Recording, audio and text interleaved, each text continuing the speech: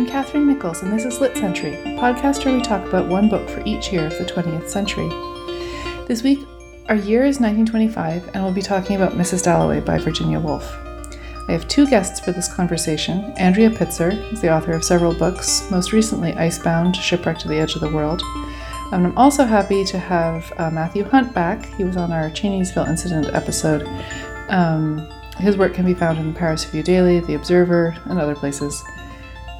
But then I have to warn you, listeners, that there are a few places where Matthew's sound cuts out of the recording because of some internet issues he was having. So I wasn't entirely able to edit around these without losing the points that he was making. So I hope it isn't too difficult to listen to, but I think it's worth it to keep the sentences he was saying, even if they're not completely clear. I don't know. Good luck. You can write me a letter to say if I was not successful. Then a summary of the book. Mrs. Dalloway. It's pretty famously about a middle-aged woman who is putting on a party. She's the wife of a conservative politician. They have a daughter called Elizabeth, who's like a young adult. And then during the party, Clarissa Dalloway thinks about her old friends Peter and Sally. She was in love with each of them during the summer that she decided to marry her husband, when they were all young. And then they're also guests. Peter and Sally are guests at the party as well. And then there are interleaved chapters that follow a soldier called Septimus Smith, who is traumatized by the war, World War I. His wife, Rezia, tries to get him psychiatric treatment, but at the end of the day, he dies by suicide. And Clarissa has this somewhat mysterious burst of joy as she understands that the stranger has died. We'll discuss it. So, on to our conversation. Oh my goodness, I can't believe we're finally doing this book. I feel like we've been planning it for so long. I don't even remember whose idea it was originally. So, Andrea, I am going to ask you the first question, and that is, we were just talking before I hit record about suffering, and you said that it reminds you of Mrs. Dalloway, how everyone has something going on, and that there's a whole spectrum of suffering in this book. Do you want to just expand on that point or say more? Sure. I think that what's interesting, one of the things that was interesting to me, I've read it probably 4 times altogether, I think, and across maybe 30 or 35 years. So it's, I've had very different reactions to this book each time. And the thing that really struck me, one of the things that really struck me reading it again now is the degree to which no one in this novel is at ease. I mean, and it ranges from mild social discomfort to severe social discomfort to feeling one has wasted one's life to lost love, well, not really unrequited, but unfulfilled love, and all the way to suicide, to thoughts of suicide and suicide. And so one of the things that this novel just clocked in for me is the degree to which she's sort of trying to register everybody's suffering and like make space for everybody's suffering. Yeah. I think when I first read it a long time ago now, I think I saw it as more like Clarissa is happy and Septimus is suffering. Like I saw it as like, he went to war and is sad now. She didn't have to go to war, and she kind of gets to be happy, like that she's sort of protected from suffering by his sacrifice, kind of. But I really didn't read it that way nearly as much this time. Well, I think that one of the things that comes across for me, and I'll be really interested to hear what Matt wants to say about it as well, but that, and there are a lot of things I really love about this book. And at the same time, reading it this time, I felt very much like the way you can avoid suffering is through a kind of complicity with the things that cause that suffering. And that Clarissa manages not to be exactly in Septimus's shoes because she makes herself complicit with sort of the world around her, and she finds her path that way. I read in I think it was the original introduction of the book one time, that Woolf had written that at one point, initially, Clarissa was going to kill herself at the end of the party, that her death was going to be at the end of the book. And then later that Septimus and Clarissa were meant to be doubles, that they were meant to be doubles in a profound way, not necessarily an oppositional way. And I think that really came across to me much more in reading it this time. What did you think, Matthew? Right. It was so interesting. Right. Andrea's correct. I can't remember where I'd read it, but apparently, yes, Clarissa was initially intended. I think this was back when the working title was The Hours. She was intended to have died, and it was so funny that what happened to me when I was reading it this time, the scene of Septimus' death, I actually missed it. Like, it's only after I read through it, then I went, oh wait, he just killed himself. Because what ended up sticking with me was the image from later in the book when Clarissa is talking about the line where she's talking about flashing up and he's falling on the rails. So, I ended up mixing up. I said, no, that's not actually when he died. He's already been dead. And yeah, that I guess we're spoiling the book, but I guess people should have read it already. Yeah. Yeah, I'm up at this part. I'm up at Flash the ground through him, thundering, bruising when the rusty spikes. That was actually Clarissa, but I don't know, for some reason in my mind in my memory I was thinking of that was actually when he died. When no, she's actually putting herself in this position, and that was actually a situation of radical empathy, which, I guess the whole discourse are empathy and sympathy the same, because clearly she's extremely empathetic, literally in the sense of putting herself in other people's positions, but at the same time, she comes across as being so. Initially, when you look at it, she comes across as being so cold and indifferent, even though no, actually she is the most empathetic person there in terms of actually being able to put herself into other people's positions psychically. So it's that's a sort of a difficult thing to juxtapose for me. Yeah, I think that the way that she's able to put herself in other people's positions and yet also sort of protect some joyfulness and pleasure.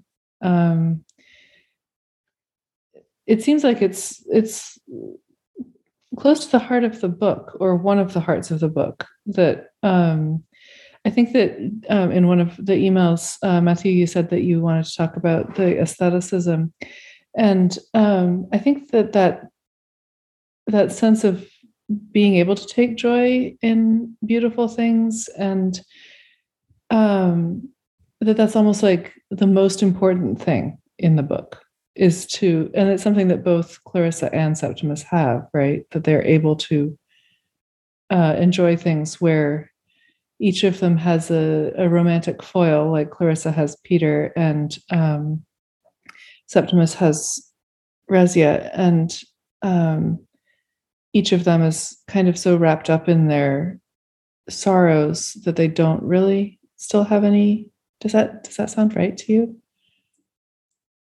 What do you think? It was something that struck me. I'll jump in with one thing, which is just there's this line that I wanted to get to, and this goes right to it.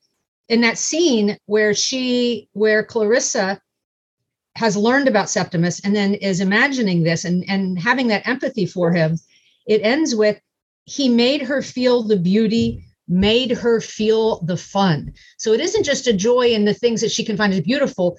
There's actually a joy in the death. And maybe in being alive in opposition to his death, or that someone else could see things as clearly as she did. There's that line where she sliced like a knife through everything. So she has this really astute ability to see things. And I think something about Septimus acting on that when she doesn't act, that's what she's reacting to. So there's really some really complicated and interesting dynamic there. I agree. Yeah. I think there's something about the fact that the party is full of people that she doesn't necessarily like all that much. There's something about the party itself that transcends its guests. And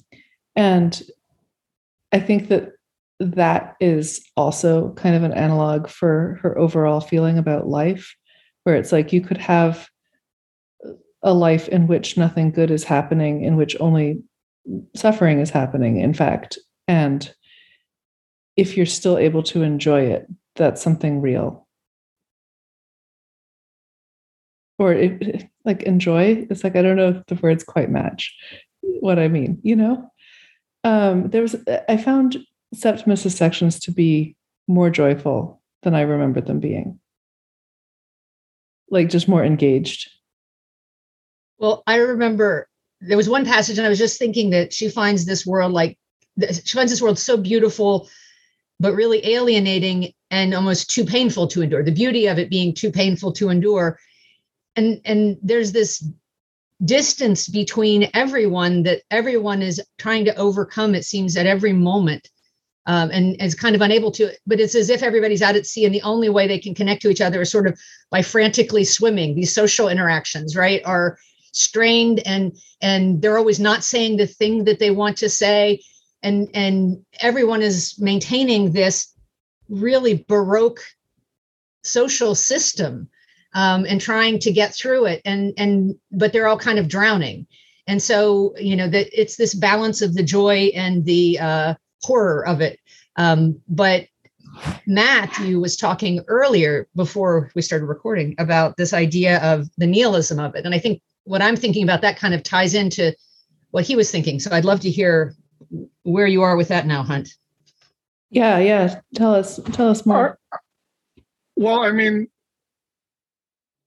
the thing with the nihilism and the immoralism, I mean, I guess you can't separate them from the aestheticism. Well, I think, it's widely known that her tutor, Clara, I hope I'm pronouncing correctly, Clara Peter, was the sister of Walter Peter.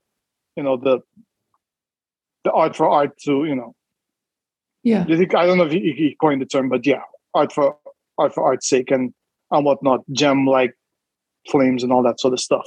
So clearly that's there. And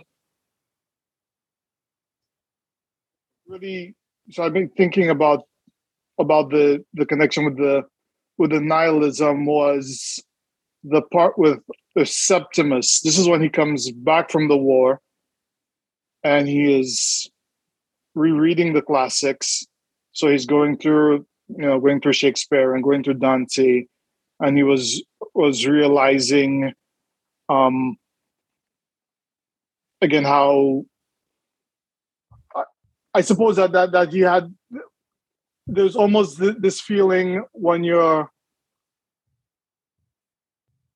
coming from, I guess you can't separate from his class position, working class autodidact, that the classics are somehow ennobling and civilizing and all this stuff. So now he comes back from the war and he realizes actually no, it's none of that.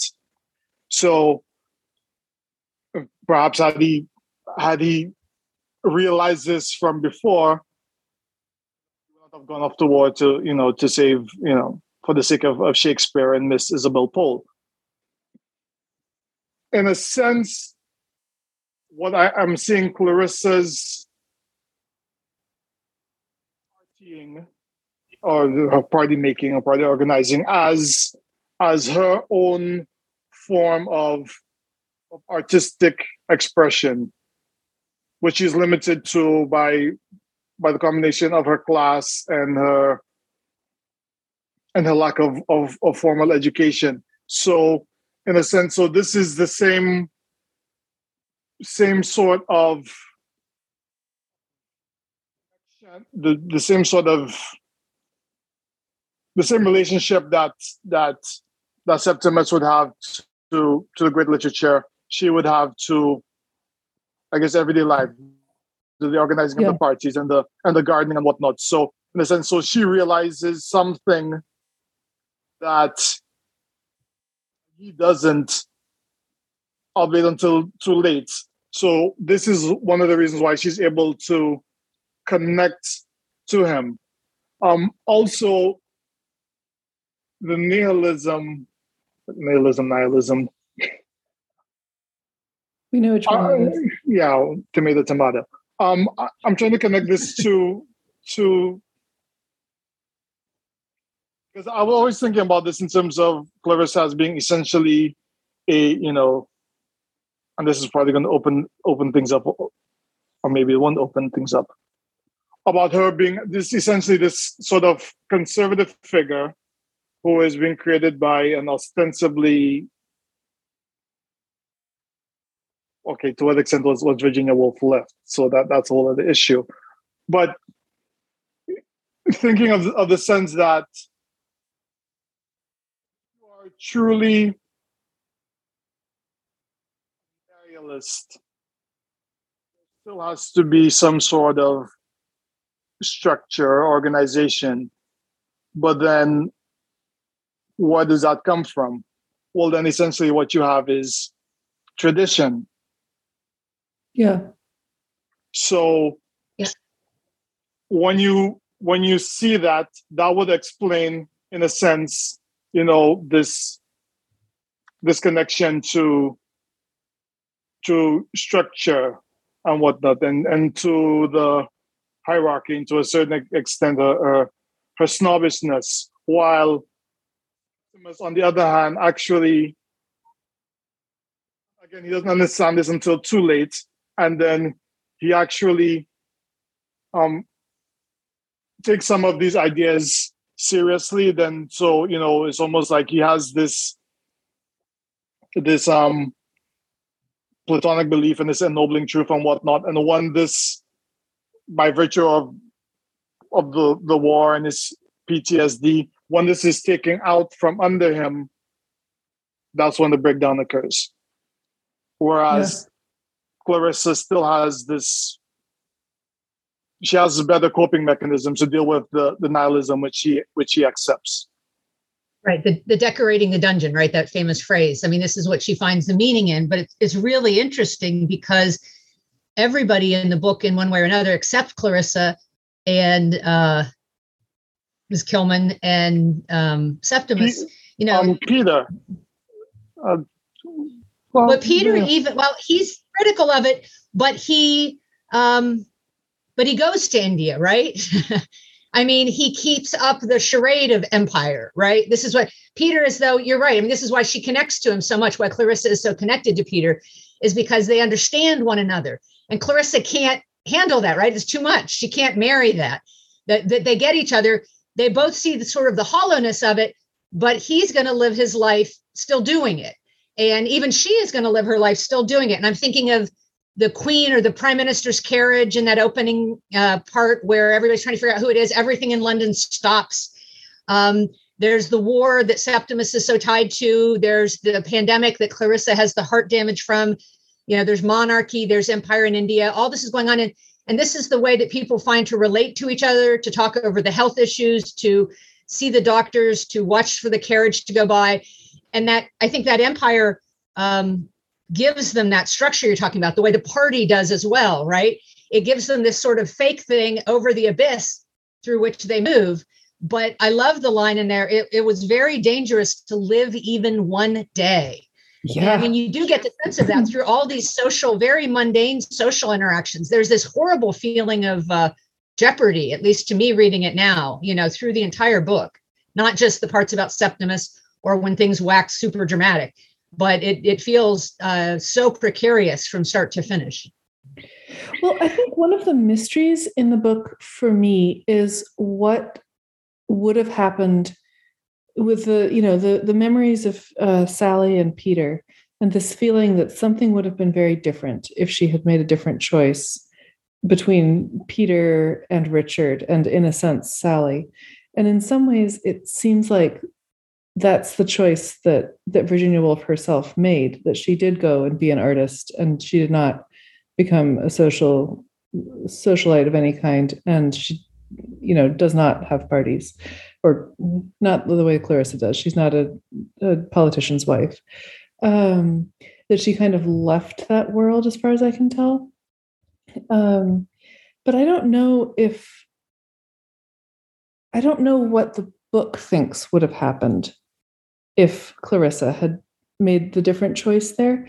And it seems like it almost would be. Well, I've seen some critics argue that that's exactly the whole one of the inspirations for to the Lighthouse.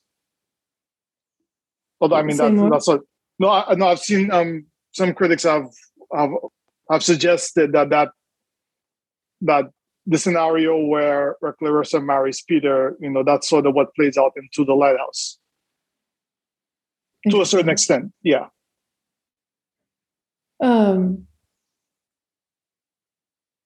Like, I think that the absence of definition there, it has to do with that it's dangerous to live even one day, that there's this very delicate structure that prevents us from just tumbling into the abyss that is below life, and that we step outside that structure kind of at our own peril, but at the same time we just don't know what's on the other side of it necessarily, other than suicide.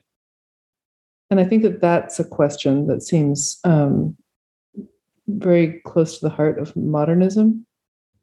Like, what is there if you don't become a conservative politician wife?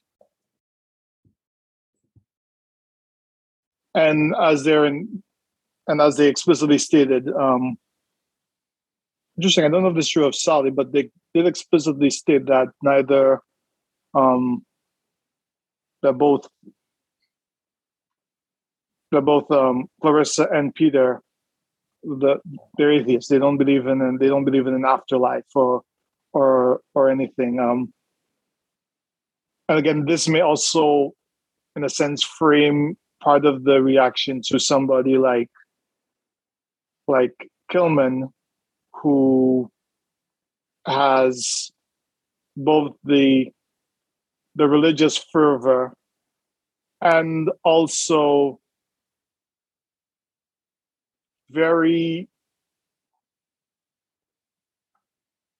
she has very specific political beliefs. She has strong political beliefs, which is not clear that any of the other characters has. Because sometimes we think about Kilman, Miss Kilman, the religion, but then remember she also loses her job because of her position on the war. And Peter, and I think he's a socialist, but kind of not really. Let's go ahead, Andrea. Well, I was just going to say, I think Kilman is fascinating because, she's sort of like Septimus, right? She, on the class thing and all this, she's sort of this foreign body moving or, coming to the edge. In Kilman's case, coming into the center of Clarissa's world and like unsettling it. And there's that moment in the novel where she acknowledges that she could imagine sort of being enraptured with Miss Kilman, like in another setting, right? That she could imagine it, but this was not that setting. The choices she'd already made sort of constrained her. And it's clear that Clarissa doesn't want things to be moving against the system. Septimus out there, like, ending his life, and she knows there's someone else that has her ability to see reality and how terrible it is, but that's not in her world. Ending his life, I think, makes her feel both understood but alive because she hasn't suffered that same fate. But I think somebody into her own home with her child, unsettling the stability of everything that she's chosen and built, is too threatening, and that she just can't, in the end, countenance that. And I think it's a class thing, as it is with Septimus, that Miss Kilman is got hold of a stick by the different end than Clarissa in terms of how she understands the world. I think Clarissa knows that in some cases, Miss Kilman probably knows more than she does. And that's threatening too, right? So there's class, there's knowledge, There's the religious aspect. She's sort of the thing that could destabilize what Clarissa cares about most. And so I think that Kilman is maybe the most interesting character in it. But one of the things that I was saying before we spoke to, before we started recording, was just this idea that one of the ideas I had in the last one or two times that I've read the book has been much more that each of these characters is kind of a splinter of Woolf herself and reflecting some piece of her. And so I think even Kilman is that more, as you were saying, Catherine, that sort of, that she didn't make all those same choices that were made in the novel. And she's sort of giving vent to a little bit of those through a person very different than herself, but some of that alternate fate if you go off the path. Or if you stay on the path. Yeah. Because Clarissa stays kind of like, Clarissa has a more conventional life than Woolf herself did. Like Woolf made a lot of very unconventional choices, and some of them were kind of forced because of her, various mental illness. But I was just thinking, if Clarissa had gone off the path, then as Woolf did in some ways, Miss Kilman is part of what can result from that. You can be in a whole room full of Miss Kilmans, which would be a lot for Mrs. Dalloway to handle, I think. And so that Woolf, I think, is sort of reflecting a lot of different pieces of her own identity. One thing I saw was that line about the equator, where Clarissa doesn't have any idea what the equator sort of actually is. And I had always thought that was like a sort of a snide thing that Woolf was doing by putting that in there to mock her a little bit. And then I remember reading in one of the diaries that Woolf herself had made a very similar error, and that it had stopped conversation where she was at for 20 minutes. If you can imagine, you can imagine the drawing room conversation faux pas that leads to a silence of 20 minutes. It must have been quite dramatic. Yes. And apparently quite a bit of schooling about the Tropic of Cancer and the Tropic of Capricorn after being educated about the equator. I think it must have stuck with her in a way. And it was really interesting to me. It made me think that Mrs. Dalloway was maybe a little closer to her in her heart, which again, biographically maybe doesn't matter. But it's always interesting to sort of get a sense of what is the novelist's view of where they sit, how close to or distant from their characters they are. And that made me think she was even more sympathetic, much more sympathetic, and even empathetic to Mrs. Dalloway than I had sort of thought before. Mrs. Dalloway is a character in The Voyage Out also. But she's not a point of view character. She's a more minor character. And in that one, she's sort of, I think that feeling that she's living this kind of charmed life in some ways. Her husband kisses the main character, and she just kind of like, it's like it doesn't exist for her, sort of, that her husband is like kissing this girl while they're on the ship together. But she's kind of, I think like the modern equivalent would be to call someone basic, like that it's a combination of like, well, she's very pretty and seems happy, and she seems to be like very charmed by her apple picking and pumpkin spice lattes or whatever, like, the equivalent things from that time and place. And I think it's interesting to think about what changed for Woolf between when she was writing about Mrs. Dalloway first and when she was writing about her again, like 10 years later, after World War I had happened, and after Woolf herself had suffered a lot of very serious illnesses and made a lot of unconventional life choices that had taken her farther away from this kind of the kind of life or parties that Mrs. Dalloway would throw, I guess. I think that in some way she's kinder to her. Well, but even in Mrs. Dalloway, and this is sort of what I had picked up the first couple of times I read it that had stuck with me.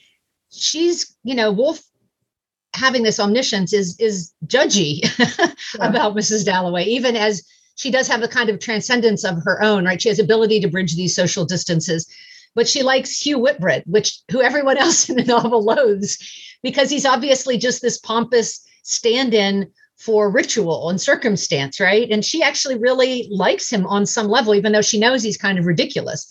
she's in love with those ridiculous symbols of things, but it's only occasionally that she can kind of get past them or let herself go past them. I guess she sees that clearly, but she wants to keep these pieces of it. But I think maybe later Woolf, moves farther in that direction. The sort of that she is more basic, in that future role.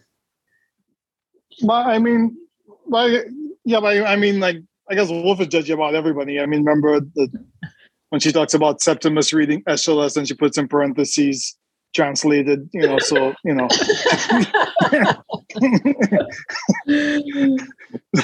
I guess so, one like, of her gifts is to be judgy. Yes, one of her gifts is to be judgy. Yeah, so like Peter, strangely enough, I mean, other than Elizabeth and I guess in his own way, Richard sort of, I guess everybody takes their hits at some point.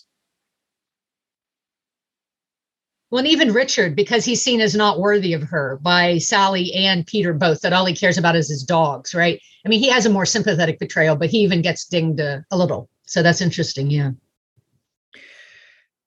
Yeah, I think that that archness and judginess is such a foundational part of the tradition of English literature that it's almost hard to see it as something that belongs to Woolf herself as much as the whole sweep of England, that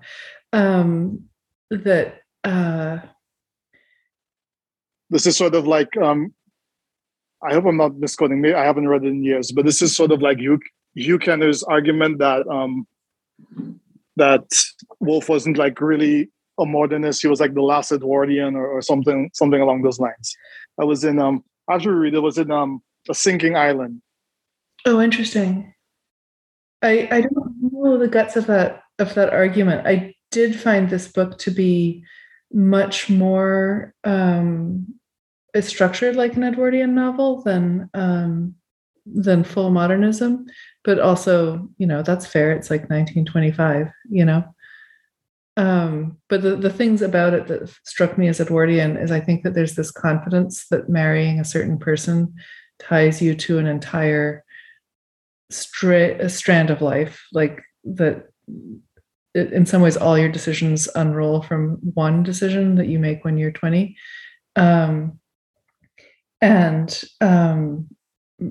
I think that the book in some ways did a cubist version of that by, showing us later, showing us this part, showing us that part, but it still was essentially for Clarissa's plot line about how she married Richard instead of Peter, but she was in love with Sally. The propulsive plot is like this romantic plot that has to do with making that decision. And that felt kind of Edwardian to me.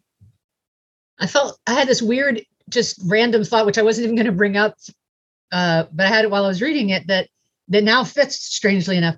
This was almost like a response to, it's like a Jane Austen postscript, right? It's what happens after the marriage, but it's this take on where everything is still as determined, but what happens after, right? Instead of the build up to and how are all the daughters going to go or how is this one going to go, it's the consequences of that. And I do think that the modern side of it, I mean, it's definitely got the Edwardian structure, and there's a lot of Edwardianness happening. And that judginess that we're talking about is certainly a part of English lit. But what I think she does here that makes the barbs both gentler and more biting are the way that she manages to pop into the consciousness. I mean, it's a stream of consciousness, not only of herself or of just like a couple key people, but we are like literally flitting through crowds, descending into the awareness and observations, the callow observations, the profound observations of the mass of people. And that I found really very modern and very striking, almost this Greek chorus that she brings to bear in the novel, except that we're getting like an individual snippet of each of them that add up to this overall feeling. So it's really interesting. I think the novel sort of moves through different eras in interesting ways. That work with the crowd is something that was happening in ballet also, that having large crowds of people, like choreography for a crowd, instead of like, if you imagine, the Nutcracker, like a lot of times it's just two people dancing and then there's like everyone else is in an arch around the outside sort of watching. A ballet like Petrushka has like crowds of people who are sort of moving as one. I think that idea of the crowd is in a lot of art forms that I know they had contact, like obviously Bloomsbury had contact with the Ballet Russe and whatever. I just think it's interesting to see those leap across art forms. But I agree with you that it subverts her judginess to have so many perspectives, because it's not like everyone here is thinking that Mr. Darcy is an asshole. It's like everyone here is thinking a variety of things. And I do think that I think it's kinder than most like truly judgmental, like English literature that really is getting its humor from this person thinks that they're successfully putting on airs, but we can all see through them that they're truly middle class, like that kind of thing. Like she's not immune to it, but I think that she's a lot gentler about it than most English writers. I think she loves and loathes all of them kind of simultaneously, which is difficult as a writer to do without sort of losing the focus of what you're doing, because sometimes I think writers, even really good ones, feel like they have to direct the reader a certain way. And she's giving you, as a reader, the liberty to sort of see these things, and, she'll condemn them and she'll give them great insights. And then it's sort of for you to see, what does the mosaic add up to? Yeah. Yeah, I guess that would also, I also see that, really as a byproduct of the same aestheticism where, before, like if you look to somebody like George Eliot, like, she's writing Middlemarch, like she clearly has a position and she is working to make, like she's making a specific argument that was, really, she's really proposing an explicit political position, Dickens, if you can go back to Dante. I mean, we don't remember. I guess maybe some scholars actually remember what was Dante's major political argument, but that is less obvious in Woolf's position, in part because she's writing about people who are not exactly part of her own milieu. So I think that's where it gets that's where it gets a lot of its power from, and that she's not trying to, there is no explicit political or dare I say philosophical argument which is being pursued, at least not explicitly in the way that many of these other great novels in the English tradition have that. That is a really interesting point. That's really interesting, because I was thinking that I was reading the annotated Mrs. Dalloway that just came out, the Merve Emery one, that was saying that her earlier point in earlier drafts was more like, these people's lives are completely destroyed by World War I, and then these people's lives are just going along exactly unchanged. And I think that the deeper she got into it, it was more like, neither life is unchanged, but neither life is destroyed either. Like I think that she kind of talked herself out of a more simplistic position as she got deeper into the book. Does that seem right to you? Like when I'm saying that, like I'm kind of trying it out as a point. I'm not totally committed to it myself either, but I think that the idea that some people benefit from war and some people are obviously destroyed by it. I think I think it's a point that probably seemed possibly trite by the time it was 1924 when she's writing this. And I think that maybe it was becoming increasingly obvious that everyone's lives were completely changed. And that does that seem true about this book to you? I mean, I wouldn't doubt that Woolf, in fact, believed that, but again, the demands of art are pretty different. As I said, all these great novels, had quite explicit agendas, but at the end of the day, that's not necessarily what makes them great. So yeah, I won't doubt that Virginia Woolf herself probably had certain positions on the war and how it affected different people. But when you're going and you're creating art, well, it's always going to be more complicated because, again, you're talking about Clarissa as using our contemporary vernacular as being basic. Yeah. Maybe 50 years ago, we'd have called her petit bourgeois. Yeah. I don't. I'm not a perfect Marxist, but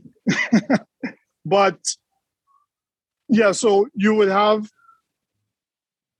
So if you're creating art, it'll be easier to have somebody like a Clarissa as a sort of flat, as basically as a caricature. But then when you actually have to go and write about this, this, you're making this rounded character, you're making this writing about this actual human being, then you realize, oh, it's actually, these things are a lot more complicated, and these things may override whatever beliefs that you may have. So you may, you could start one place and you may end up creating something completely different, because ultimately, like, the art, if you are an aesthete, the art, it exists within its own autonomous realm, which carries on regardless of your own political beliefs. Because it's not to say that, I mean, as you said ad nauseum, I don't think it's clear that Virginia Woolf herself had certain beliefs and she lived her life a certain type of way.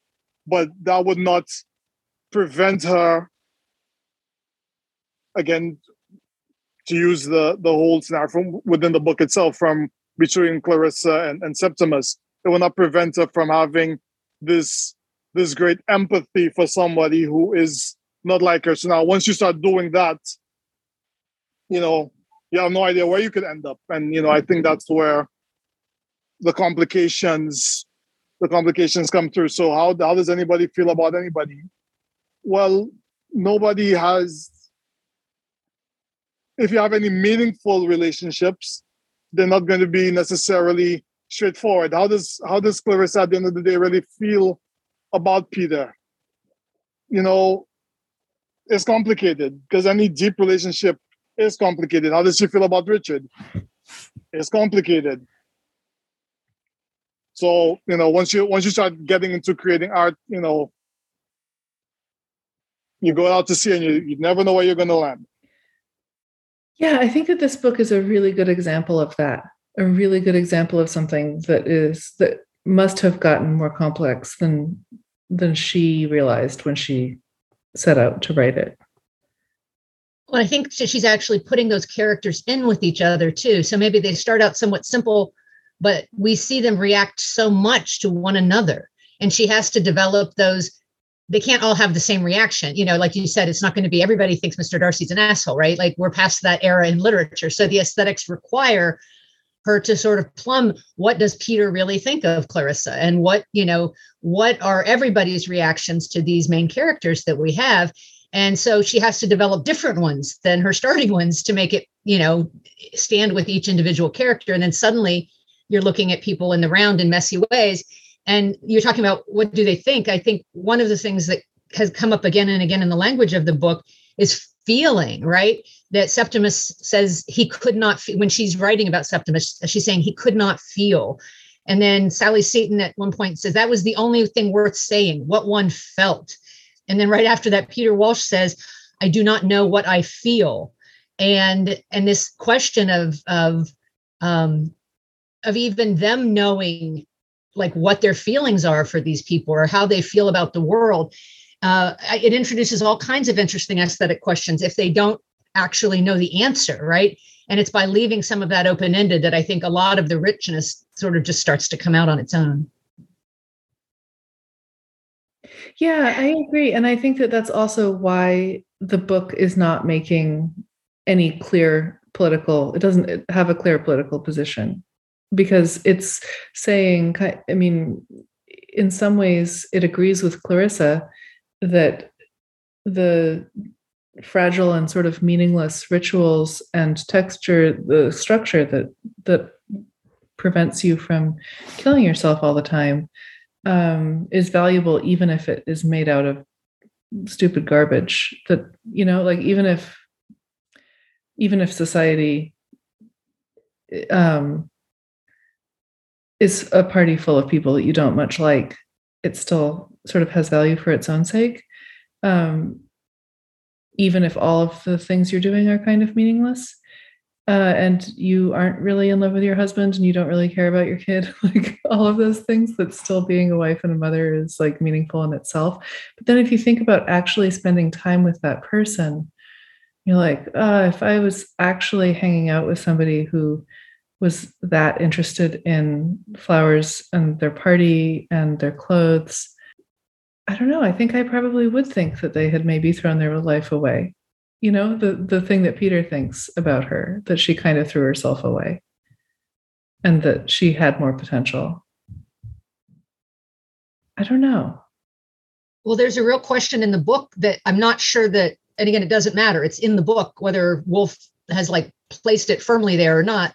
It's there, is this idea of, you know, it very much feels, in contrast to say Ulysses, it very much feels like an end of empire book, right? Everything is in despair. Everything is in decline. Everyone is destroyed by the pandemic or the war or, you know, being abroad in these places. And it has affected everyone's lives. And yet no one seems to be asking questions about that except Miss Kilman. And so Miss Kilman becomes a really interesting factor in the book of this, you know, it's not end of century fatigue because we're well into the 20th century here, but end of empire fatigue, I guess I would say, that kind of goes unaddressed by a lot of the people in the book, but sits really firmly there. And it makes you question is the party worth it? You know, the question you were just asking now, is it really worth it if all you get to do with your whole life is marry the wrong guy and have to throw parties and look for these tiny, tiny things? You know, it's a real question that gets asked, but that has political ramifications as well as like the whole suicide side as well. And a lot of that, I think she just doesn't go there, maybe because she wants to steer clear of that and keep it to this personal level, or maybe because she didn't have answers to those questions to explore. I don't know. Well, I actually wonder if another element of that feeling of meaninglessness in Clarissa's life has to do with gay stuff. Like, I wonder if that feeling that Peter thinks that Clarissa should have married Peter, but Clarissa really was attracted to Sally. I mean, the book, like Woolf finished writing it just as she was falling in love with Vita Sackville-West, right? And there is kind of that feeling in how she writes about deciding to marry Leonard Woolf, that she is not attracted to him at all. And that they agree to marry without her being attracted to him. And I wonder if one of the things she's feeling in writing this is like, any marriage to a man has this kind of, well, you're doing it because everyone tells you that's what you're supposed to do. but it would have the emptiness inside it that it's like that the relationship with a man would feel pale compared to the passion for the girl when she was young. Right? I feel like there's some like gayness that's around every single corner in this book, like the way that she and with Septimus too, right? Septimus, who can't stop, he's not thinking about his wife, Exactly, he's thinking about, And so I think, and he is entirely cut off from that. And she still has Sally. Clarissa still has Sally to a lesser degree, but she still exists, right? But Septimus has lost that entirely. And so I could see that. Yeah. I mean, certainly that issue is underlying the whole thing. And I think a part of the despair of the book is centered in that those kinds of unions can't be kept or consummated in a meaningful way, like for ongoing existence. Yes, there is that. But then I'm also thinking it's also complicated by the reasons in which she did not go with Peter. So it's almost as if, you know, again, it goes back to like, how does she feel about Peter? And the reason like she doesn't want to be with Peter is as if it would almost be like too intimate. So even that complicates it. And then also Peter is not exactly, the prototypical masculine figure, certainly not of that era. And they say so explicitly. So so then everything's ambiguous. And then for some reason, this part, like right at the end of the book, and I'm wondering if I was misreading it. It goes here, this is Peter talking to Sally. This is when Clarissa has gone off. This is after she finds out Septimus has died. He had not found life simple, Peter said. His relations with Clarissa had not been simple. It had spoiled his life, he said. Then they put in parentheses, they had been so intimate, he and Sally Seton. It was not absurd not to say it.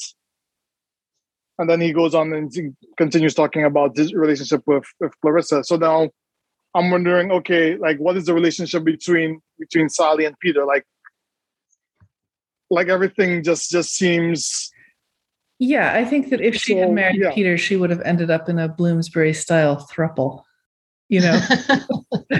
I think that's. I mean, I don't think we need to dig too deep. So basically, she would have lived the life of her sister. Yeah. Or Virginia Woolf herself. Like, obviously, there was a lot of sleeping around going on. But Vanessa was. She was out. Yeah, she was out there to a much greater extent. Yeah. I think that's not. Like, I don't think we need to suppose too much to assume that part of what she would be signing up for if she had married Peter is a lot more sexual freedom to be with women, and just that their marriage would be more open, I guess. Does that seem reasonable reading of the text? That seems like one of the freedoms that they would have allowed themselves in their like free thinking. I think it certainly she would have been off the rails of, what she chose. But of course, Sally made her own choices, right? So she had 5 boys. And in the book, she says, and we seem to be inside her head, that she's very happy at one point as well with her 5 boys. And so what would Sally have jumped the rails too? We don't know. I mean, it's nice that everything is ambiguous. What would Peter have really tolerated? But it's clear if she had gone that direction, it would have been a very different life, with a lot of broader range potentially of lifestyle possibilities, let us say. But remember that Sally also,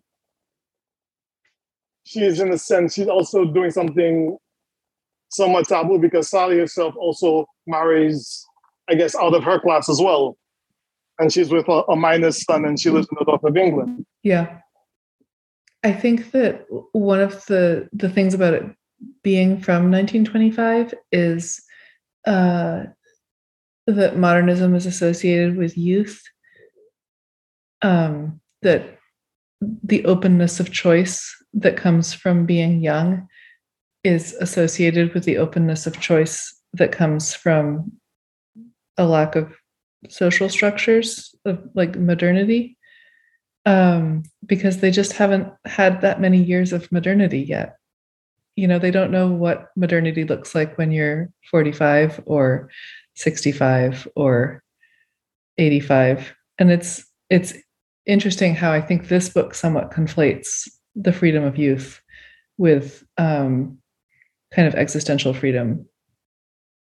And there isn't yet a feeling of like, I don't want to say there's no feeling of dread in this book, but I think that as the 20th century continues, I think that the fear of freedom becomes a more prominent theme.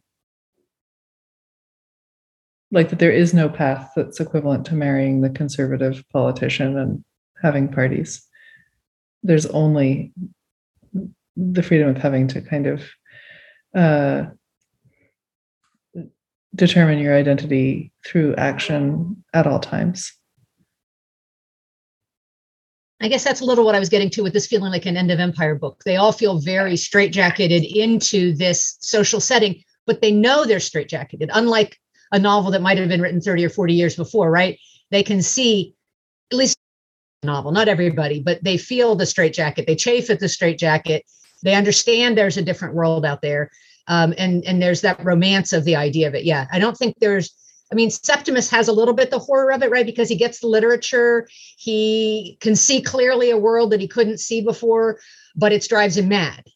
Seeing the reality of what's out there, if you leave this behind, is too much. So I think we get the beginning of that horror, but it's mostly corralled into Septimus, with Clarissa sort of being the sort of hidden soulmate to it, but she's embraced the structure that's going to keep her above the abyss. And so, yeah, I do think that the overall modern horror novel, isn't that, it's not that yet. I really like that point. I think that's a really good point. And I think that if the novel that we compared it to is Middlemarch, like Matthew, like you were saying before, I think that sense that like that we're so straitjacketed into these roles, but the trains could bring some freedom. Maybe the trains could bring second chances in some ways, and we don't have to just keep living the decision we all made when we were 20. But maybe not. Maybe that freedom doesn't actually take us far enough. Like in Middlemarch, the characters have opportunities to make second choices, but it's kind of like, well, Dorothea still ends up just being a wife and mother. Like there isn't a more radical freedom than just choosing a slightly better husband for her. But I think that the thing you said, Andrea, about Clarissa and Septimus being kind of soulmates with that big distance, it's like if it's kind of like a romance or a love story between the two of them, but the consummation is just recognition or empathy, and there's no good marriage that could be made. Well, she believes in the end, she derives some beauty and joy from his death. And I think it's a little bit, he's a martyr that reinforces the choices that she's made. The decorating the dungeon is, the way, as difficult as it is, that this is her only hope. This is her duty. I don't think it's inevitable that that's the case, to frame the novel that way. But I think that's one real reading that you could make. Like, why does it bring her joy? Aesthetically in the novel, I understand why Woolf as the author and as us as readers, it would provide some kind of deliverance, like, well, that's not us, or we've transcended that or something. But why does it do that for Clarissa is a question I think you have to wrestle with in the novel. And that soulmateness, it can go a couple different ways. She can get a vicarious thrill out of imagining that she had killed herself in that. There are different ways to answer that question, but I think it's a key question of the book. Yeah, no, I absolutely agree with you. I also wanted to point out that this book, and I guess this would be an ongoing, would be a precursor of many books to come later in the century, was very skeptical about psychology. And yeah, so one of the, if you look at the way that that Bradshaw is portrayed, it's almost trying to find the line, almost described as this sort of evil figure. And so she's very, that one I think is what sounds more like Woolf intervening here, where there's this real skepticism about the benefits of psychology. I guess I haven't read enough on the relationship between Woolf and Freud and whatnot, but that really stuck out to me. That's really interesting. Yeah, I agree that the characterization in general in this book is very anti-Freudian. Like if you think of Freudian characterization in fiction of kind of like if an event happens that turns into a trait that the character has later, that's like obviously one Freudian thing. And then another Freudian thing is having people lack self-awareness, that they are not really the authorities on themselves, that other people tell them who they are and why they're like that. Neither of those things is true of this book. Like the actual texture of consciousness is sort of the locus of the self. Yeah, I think that's fascinating, because I think it's really, it's a modern novel, although we've talked about all the ways it's not. It is a modern novel, and it is sort of actively rejecting a big modern movement it's in the midst of, and also a lot of those class structures. Miss Kilman is not as delicately drawn. I mean, there are definitely like some more delicate parts, but overall, she's one of the least delicately drawn people in the book. And so we have both class and this sort of psychodrama things, which become so critical, let's say post 1917, post the Bolshevik Revolution, that she's writing in the wake of, right? These are the dominant things sweeping Europe that are thought about in Europe. And this novel is sort of saying they're there, putting a character in for each one that is, really problematic in the structure of the book, and is not the out of all. She seems to love them all a tiny bit at least, but she loves those two less than she loves the others. And one of them she can imagine loving more, but that's not this novel. So it's really interesting that she's both included it and then not like made it fundamental to the book in important ways. This other idea that she's chasing is much more central and much more developed. This existential, absolutely, without the benefit of a system, Yeah, because Marxism and Freudianism are both systems. Right. And people did take those, that they have used those to make up for the absence of other systems. Obviously, that's a huge part of the 20th century is people doing that. And yeah, I guess that would go to. In fact, let me just read a line. Yeah. Here. This is right after Septimus dies. Suppose he had that passion and had gone to Sir William Bradshaw, a great doctor, yet to her obscurely evil, without sex or lust, extremely polite to women, but capable of some indescribable outrage, forcing your soul. That was it. If this young man had gone to him, and Sir William had impressed him like that with his power, might he not then have said, indeed she felt it now, life is made intolerable. They make life intolerable, men like that. So again, it seems that she's against completely. Again, that's still reductionist, but she's very skeptical of all systems. And again, which would tie into what you were saying from the beginning, the nihilism and whatnot. So this sort of amoral, sort of against psychology or psychiatry. So there's this skepticism of like everything is impinging to control us and the way that we think and the way that we operate within the world. again, even talking about the relationships, that maybe a fear of romance, getting too close to really giving yourself up to anyone fully. So she's not, she ends up with Richard because she doesn't really have to give up herself to Richard. Doesn't want to end up with Peter because she felt that they may be actually too close. Sally, who knows there. Even perhaps, given her personality, even had she been able to act on the attraction to Sally, maybe she would have still felt a sort of constraint there. So it's as if she's against like all systems. Yeah.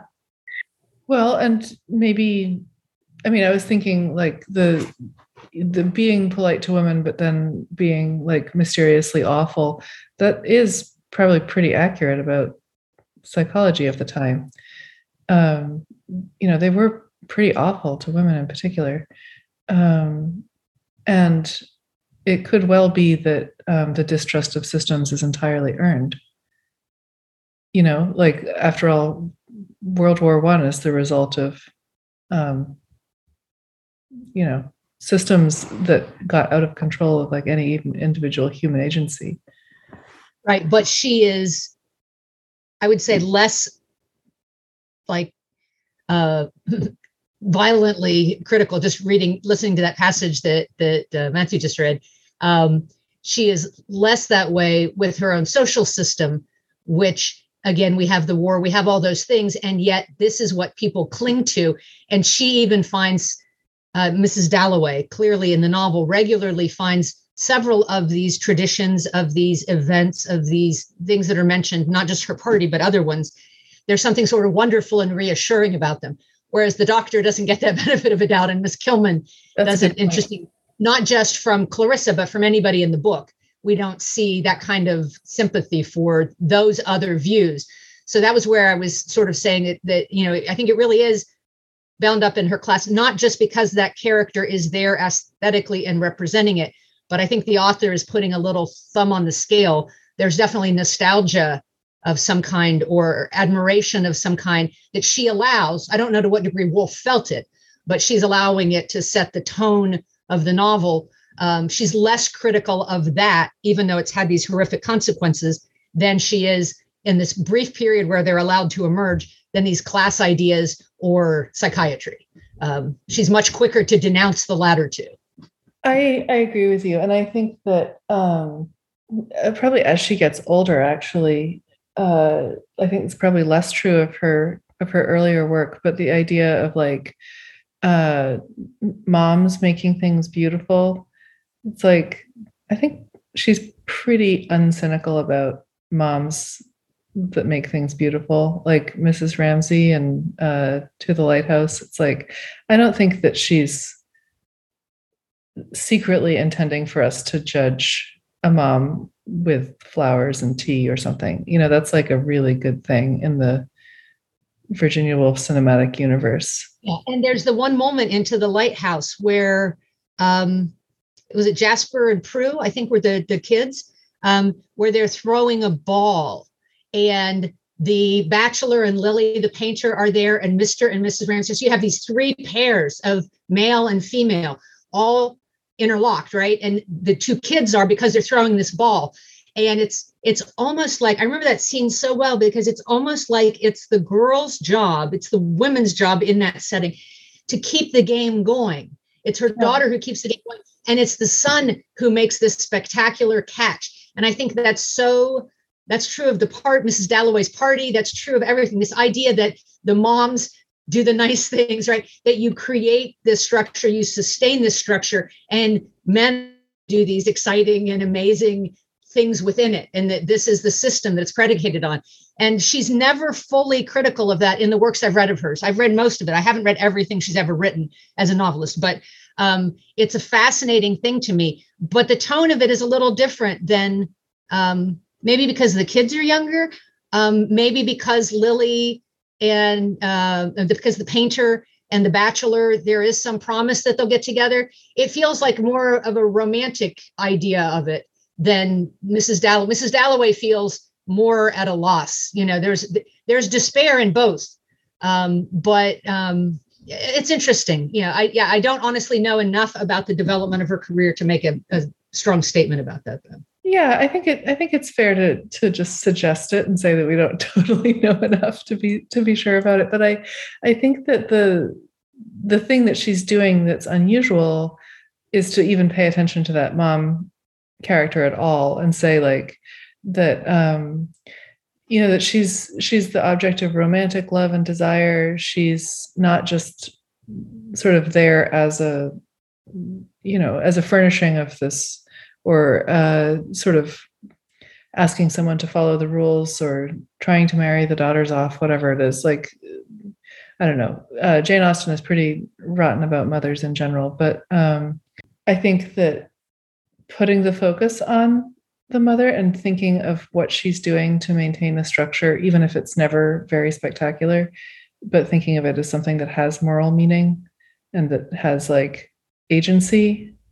Well, and that's fraught with despair. That's also fraught with despair. That does come across in all of them. Yes. No, yes. But that you do get at least a taste of that always from her. That taking on that identity, not simple. Yeah. Yeah, but the despair comes. I mean, I shouldn't say that this is the root of the despair. Remember, she doesn't really believe in this. So she doesn't believe in anything. So when you don't believe in anything, what you have left is the tradition. Septimus, he actually believed, for whatever it's worth, in the tradition. That's why he volunteered to go off to war. Yeah. He actually believed. Clarissa, she accepts the tradition, but I guess she sees through it. Yeah. She doesn't, I don't know, she doesn't even, unlike Mrs. Ramsey, she doesn't even particularly like her kid. So yeah, no, I think you're absolutely right. And I think that that's why she doesn't kill herself, is because there's no illusion to become disillusioned by, that she always knew that she was signing up for something kind of inherently empty. Well, and that phrase that Woolf gives her, that she's sliced like a knife through everything. I mean, we are meant to think that she can see everything clearly, and so she is constructing that illusion. So there's, as you said, there's nothing to be disillusioned about. She knows she's constructed that illusion. And that's why I was going to say, I think this book is bleaker in that way than To the Lighthouse in some ways. I think that there is some idea that there's a meaning to doing that later, at least a small meaning, even if there's the despair still present. But in this book, I don't think we leave with that. And that's why that question of her joy is at the end, when she gets the news of his death, is a really complicated question. What is she happy about? I totally agree. Yeah. Man, I really like that. I just think it's really interesting. It's a really good book, It's a great book. Yeah, it really is. And I'm really happy that I just revisited it right now. It was a surprisingly good, read for our times. I mean, I guess it shouldn't be surprising, because I think a lot of the factors and why she wrote it are very true right now with, the pandemic and wars and various things like that. But especially to be closeted in new ways, social anxiety about terrorism. I mean, we've got it all. Absolutely. Yeah, absolutely. Just forms of unrest. And it's so humanly engaging. Woolf is such she has so much human presence in her writing. It felt light and easy for a book, light and easy to engage with, for a book that has so much despair and bleakness in it. Weirdly, there's a lot of tenderness in it. There's really a lot of tenderness. Yeah, a lot of tenderness and humor. It's funny.